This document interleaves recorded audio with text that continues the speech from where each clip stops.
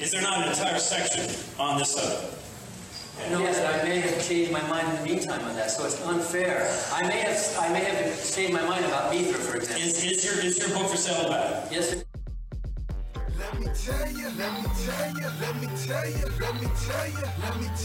But have you ever asked God for forgiveness? I'm not sure I have. I just go and try and do a better job from there. I don't think so. Say it like you mean it. This is my Bible. What up? I got something to say. Hey, what's going on, everybody? Welcome back to Let Me Tell You, episode 66. I'm your host, the Evangelical Norm. So, today's episode, I was all prepared to do a regular episode with some topics and stuff like that, and I'm going to put that off till tomorrow. So, Tuesday morning, you can expect to see a regular episode with the regular kind of content and stuff. I'm going to talk, again, about stuff in the news cycle and so on. Probably a little bit about Babylon Bee, Lecrae, Dan Cathy, Louis Giglio, that whole shebang.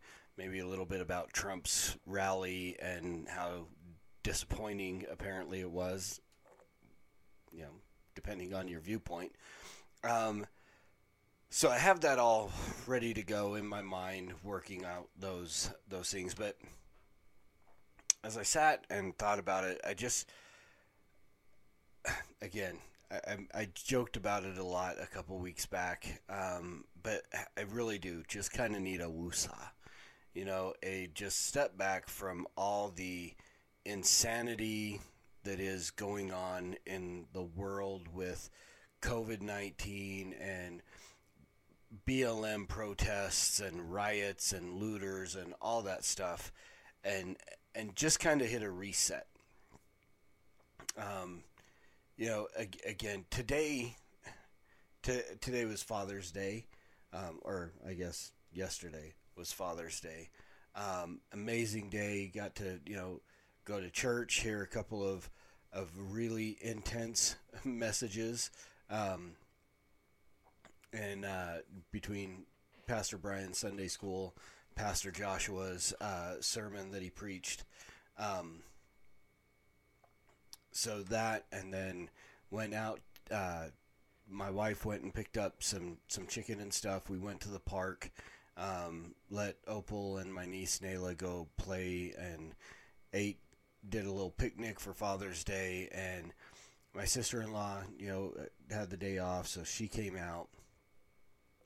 And we got to sit, and initially, you know, it was just before Anaya got there, my sister-in-law, her name is Anaya, before she got there, we were kind of talking about just, again, everything that's going on and my wife and I were having a conversation about statistics and, you know, and I was talking about how Kurt Kennedy had, Kurt Allen, I don't know which, it was on Twitter, I think, so it was under the moniker Kurt Kennedy.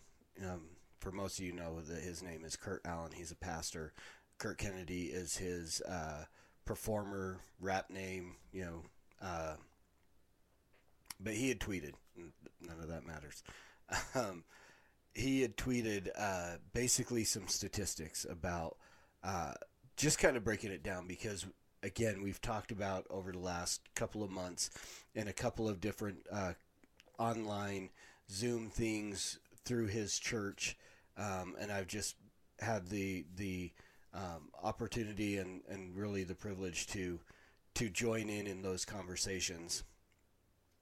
The narrative that you know, again, another tweet that he had tweeted initially weeks ago, I don't fit the description of a crime, I fit the description of your fear, indicating black men. And I fully agreed with that and retweeted it, did an episode of this podcast about it, and so on. And then, of course, we see, which happens quite often, whenever with George Floyd, after he was killed, of course somebody has to drum up the criminal record, right?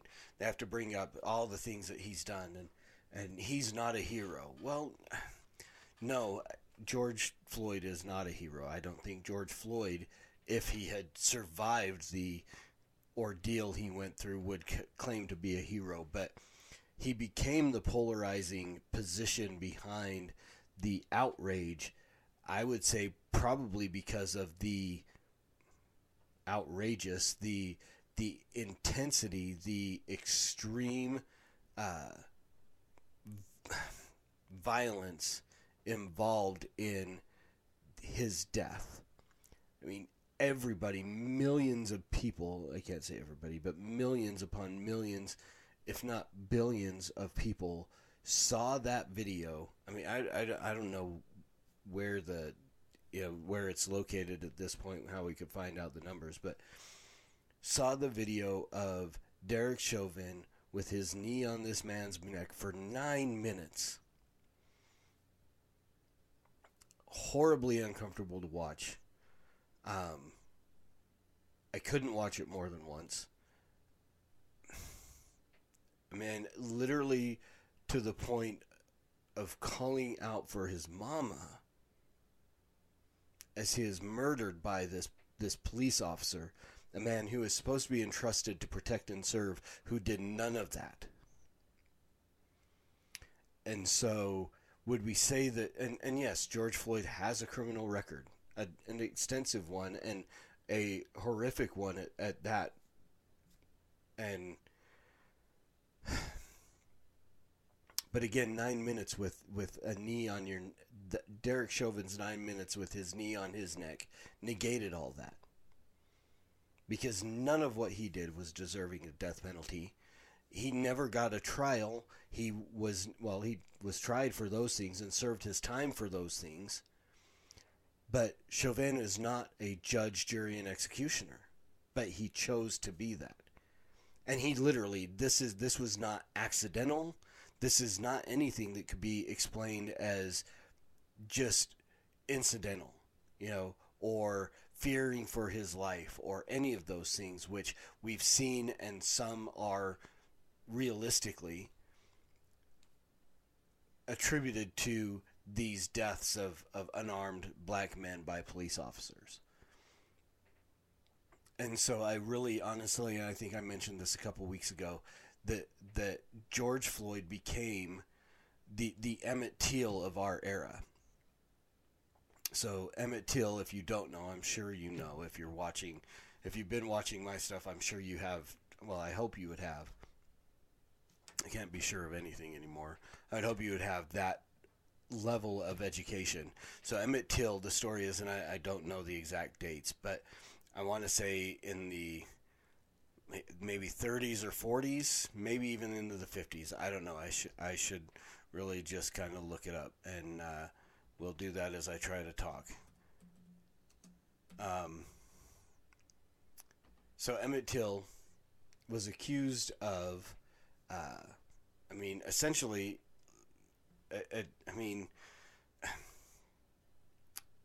whether he whistled, I don't know exactly what the entire situation, but he was accused of flirting with a white woman or coming on to a white woman. This was his only crime, whether he whistled at her or made some kind of comment, said she was pretty, whatever.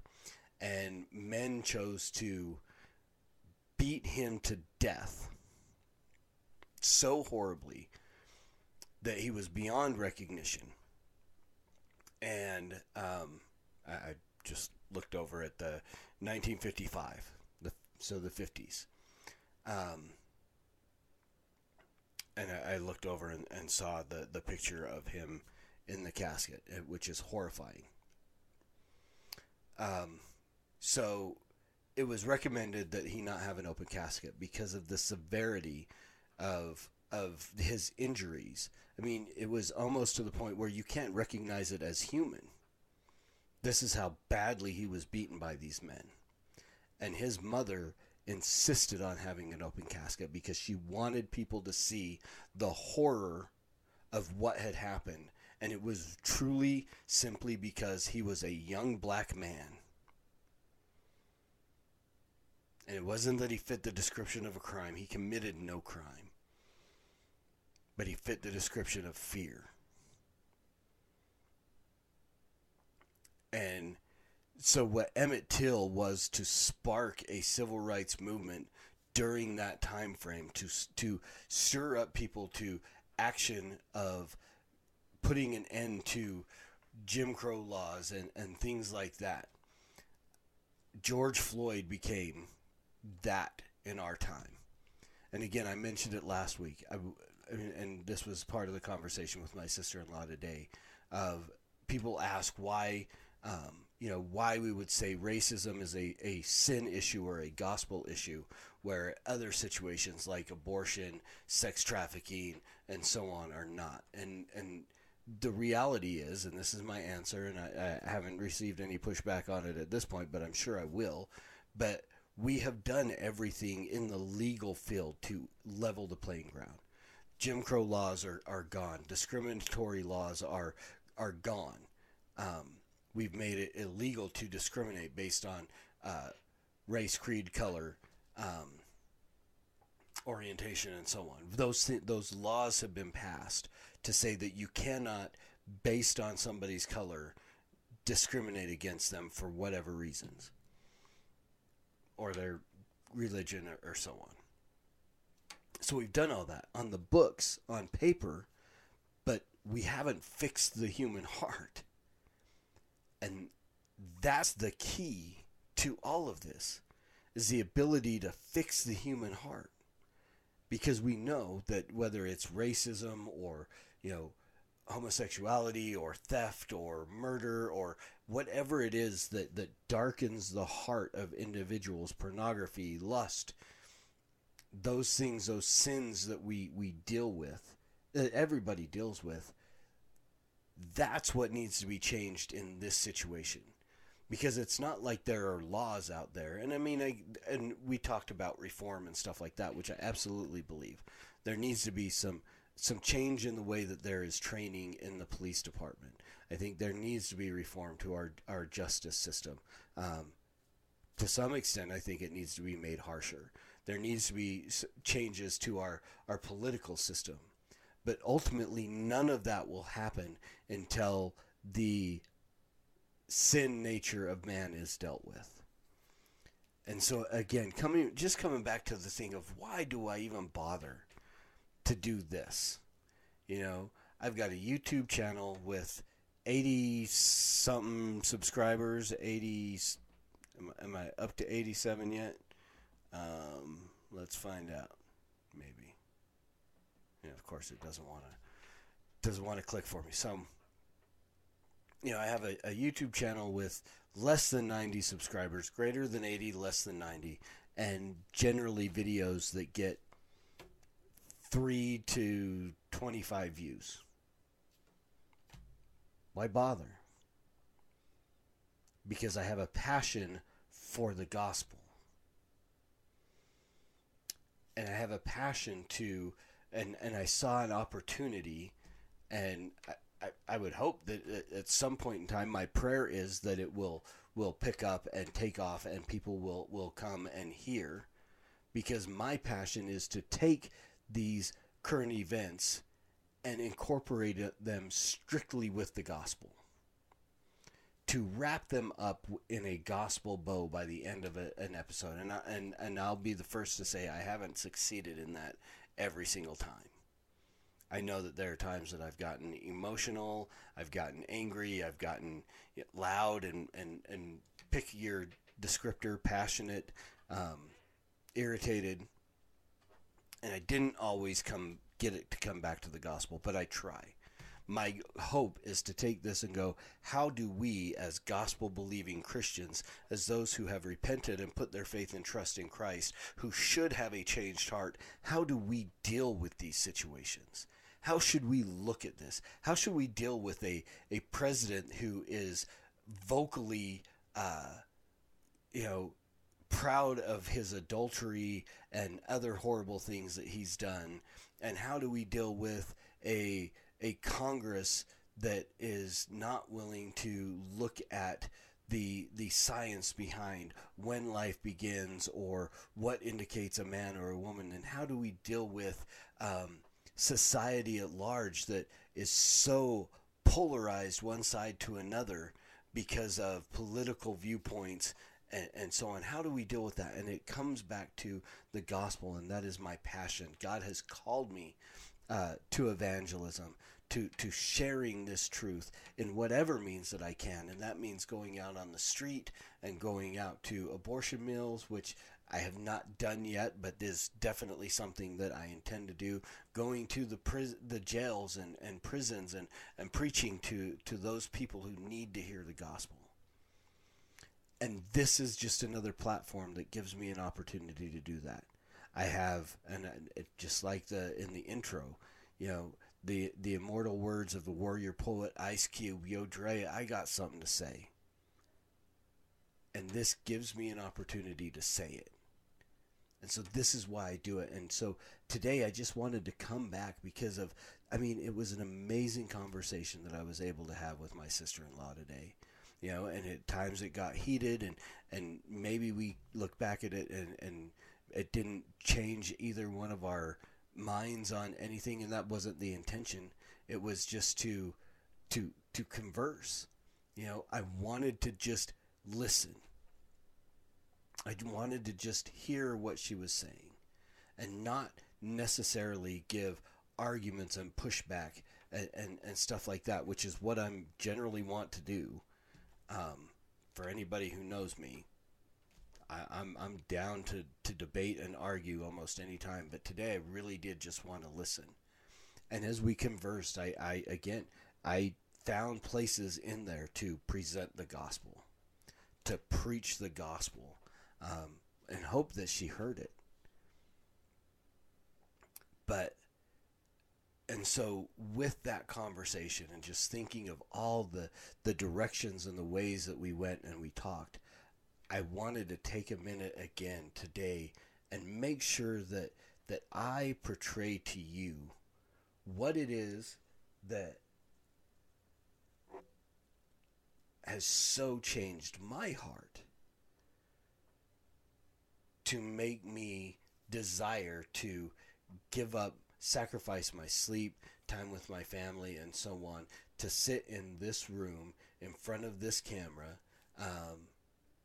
and talk to sometimes only 3 people, and maybe not even 3 people that get all the way through 30 minutes or so of an episode.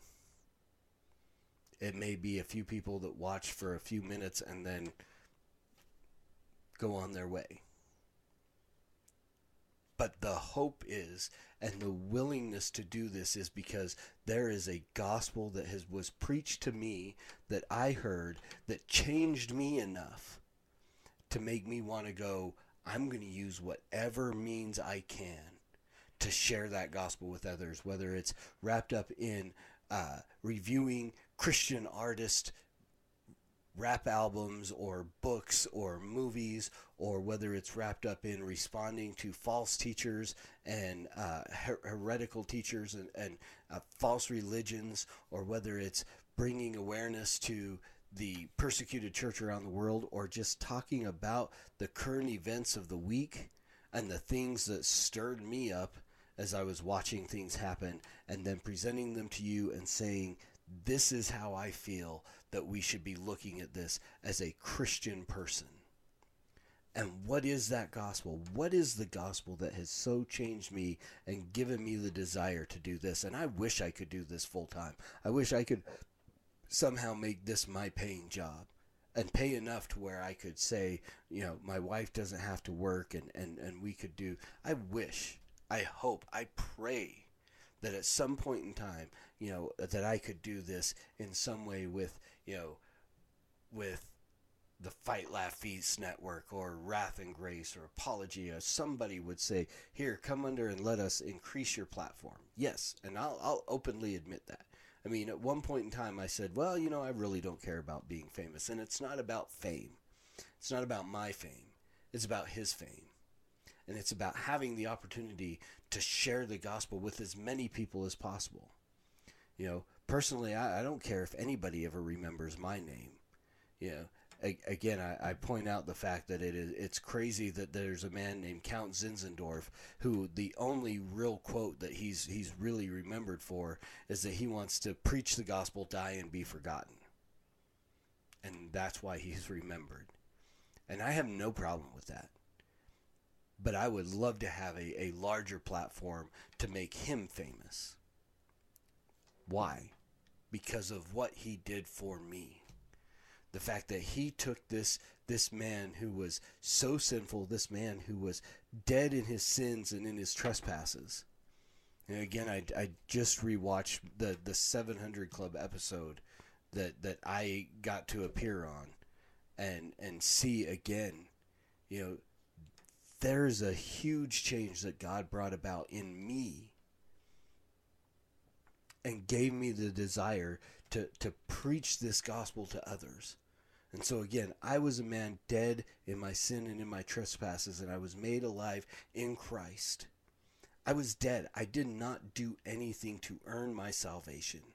I did not do anything any kind of works that made me worthy for Jesus to draw me to himself.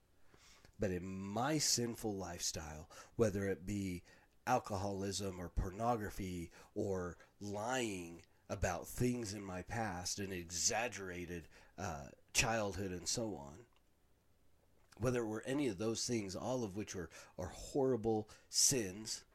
I mean, if we want to try to qualify a sin, I would say the worst thing that I did was writing a check to pay for the murder of my own child. Again, I can look through the Ten Commandments and say, I have not loved God with all my heart, soul, mind, and strength. I blasphemed his name. I have not kept the Sabbath holy, and I've skipped one. I have broken every one of the Ten Commandments. Every one. I've lusted after women who are not my wife. Pornography has been a struggle for me for years, with probably a little over a year now of true freedom from pornography. And again, I don't know why I absolutely feel the need to mention that all the time, because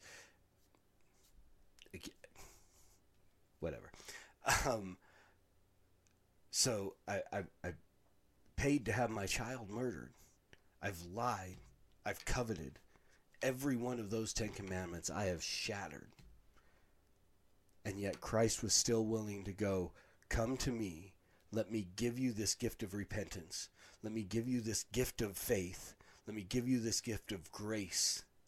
Because 2,000 years ago, he went to the cross and he took upon himself my sin, and he bore the penalty that I should have had, that I should have bore. And he bore it for me. And then he drew me to himself. He chose me to give me these gifts and say, here is a gift that is called repentance. And allowed me to, with a changed heart, with a regenerate heart, to say, I no longer want to be this sinful man. I no longer want to do these things. I hate these things because you died for me. And by his grace am I saved, through faith alone, in him alone, according to the scripture alone, to the glory of God alone. There's nothing that I did to benefit God that he would say, I chose you based on this. No, he chose me based on his good pleasure. He chose, he elected, and he did the work. And now I am changed, and in that change I have the desire to see others changed. You know, again, the question that was asked today is, you know, as we got into the different things that BLM supports and so on, and the reasons why I can't support the organization. I have no problem with the statement in and of itself, but I can't support the organization because of their desire to ignore science and support LGBTQ, and the question was, well, why bother? That they're not hurting you. It has nothing to do with what they're doing to me. And again, when you dig deep into it, ultimately, people like me who are willing to step out and preach that homosexuality is a sin, there's soon going to come a point where that's going to be considered hate speech and I will go to jail. So those lifestyles and that agenda does affect me, or is going to affect me, because I won't stop. I won't stop. But I was changed, and again, it's not what they're doing to me, but it's what they're doing to themselves. I have brothers and sisters who are gay, are trans, and that lifestyle is taking them to hell, and I don't want that. I love them, and I don't want to see them go to hell. And so I preach the gospel to them. If I hated them, and again, it's like, well, why is this it's hate? No, it's not. To tell someone they're wrong is not hate. To tell someone that they are on a path for destruction is not hate. That is the full definition of love. Now, again, there can be ways that it is delivered. You know, again, the Westboro Baptist Church goes out and tries to present this message, but they do it with hate. Paul tells us to preach the truth in love. And my desire is to see them saved, to see them turn away from their sin. I want to be able to say, I will be with you in eternity, and not have to see that they are cast into the lake of fire. So again, the hate has been taken from me. I can honestly sit here and say I hate no one. There is no amount of hate in my heart for anything. I mean, and there are people that anger me and irritate me and annoy me, but it doesn't turn into hate. My desire for them is to be saved, and that comes out of a heart of love. I mean, there literally was a time in before I got saved where I was filled with hatred, specifically for the LDS Church, to the point where there were people that there was literally a bet made, a pool made of the workplace that I was at in Washington State. There was a pool. People literally thought that it was potential enough for me to go to the LDS temple in Salt Lake City after I moved from Washington State to Salt Lake City. They were betting how long it would take before they saw me on the news, chained to the temple doors with a megaphone, screaming out Joseph Smith was a fraud.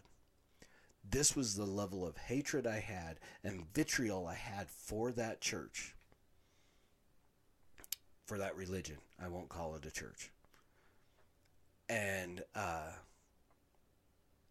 ultimately, after being here for a period of time, God had to take me to Colorado to temper my zeal with some love, to bring me back to Utah, to where I didn't just hate the Mormon people. And he had to change my heart in that.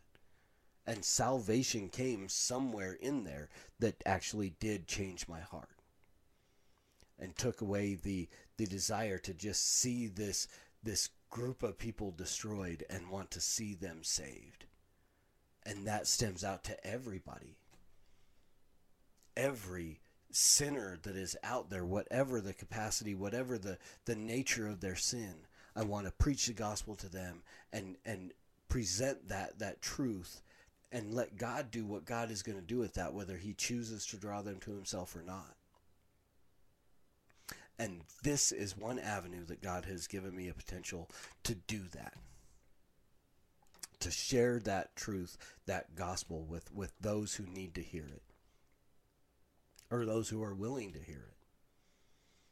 Because again, this is a medium where it's very easy just to shut it down.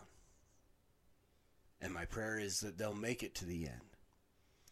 Whether they be the sinner who needs to hear that Jesus Christ went to the cross to pay the penalty for your sin, so that if you will repent, acknowledge the fact that you've sinned, recognize that what you've done is sin, turn away from that sin, vow to not do that sin anymore, and believe that the work that is required for your salvation was done by Christ and Christ alone.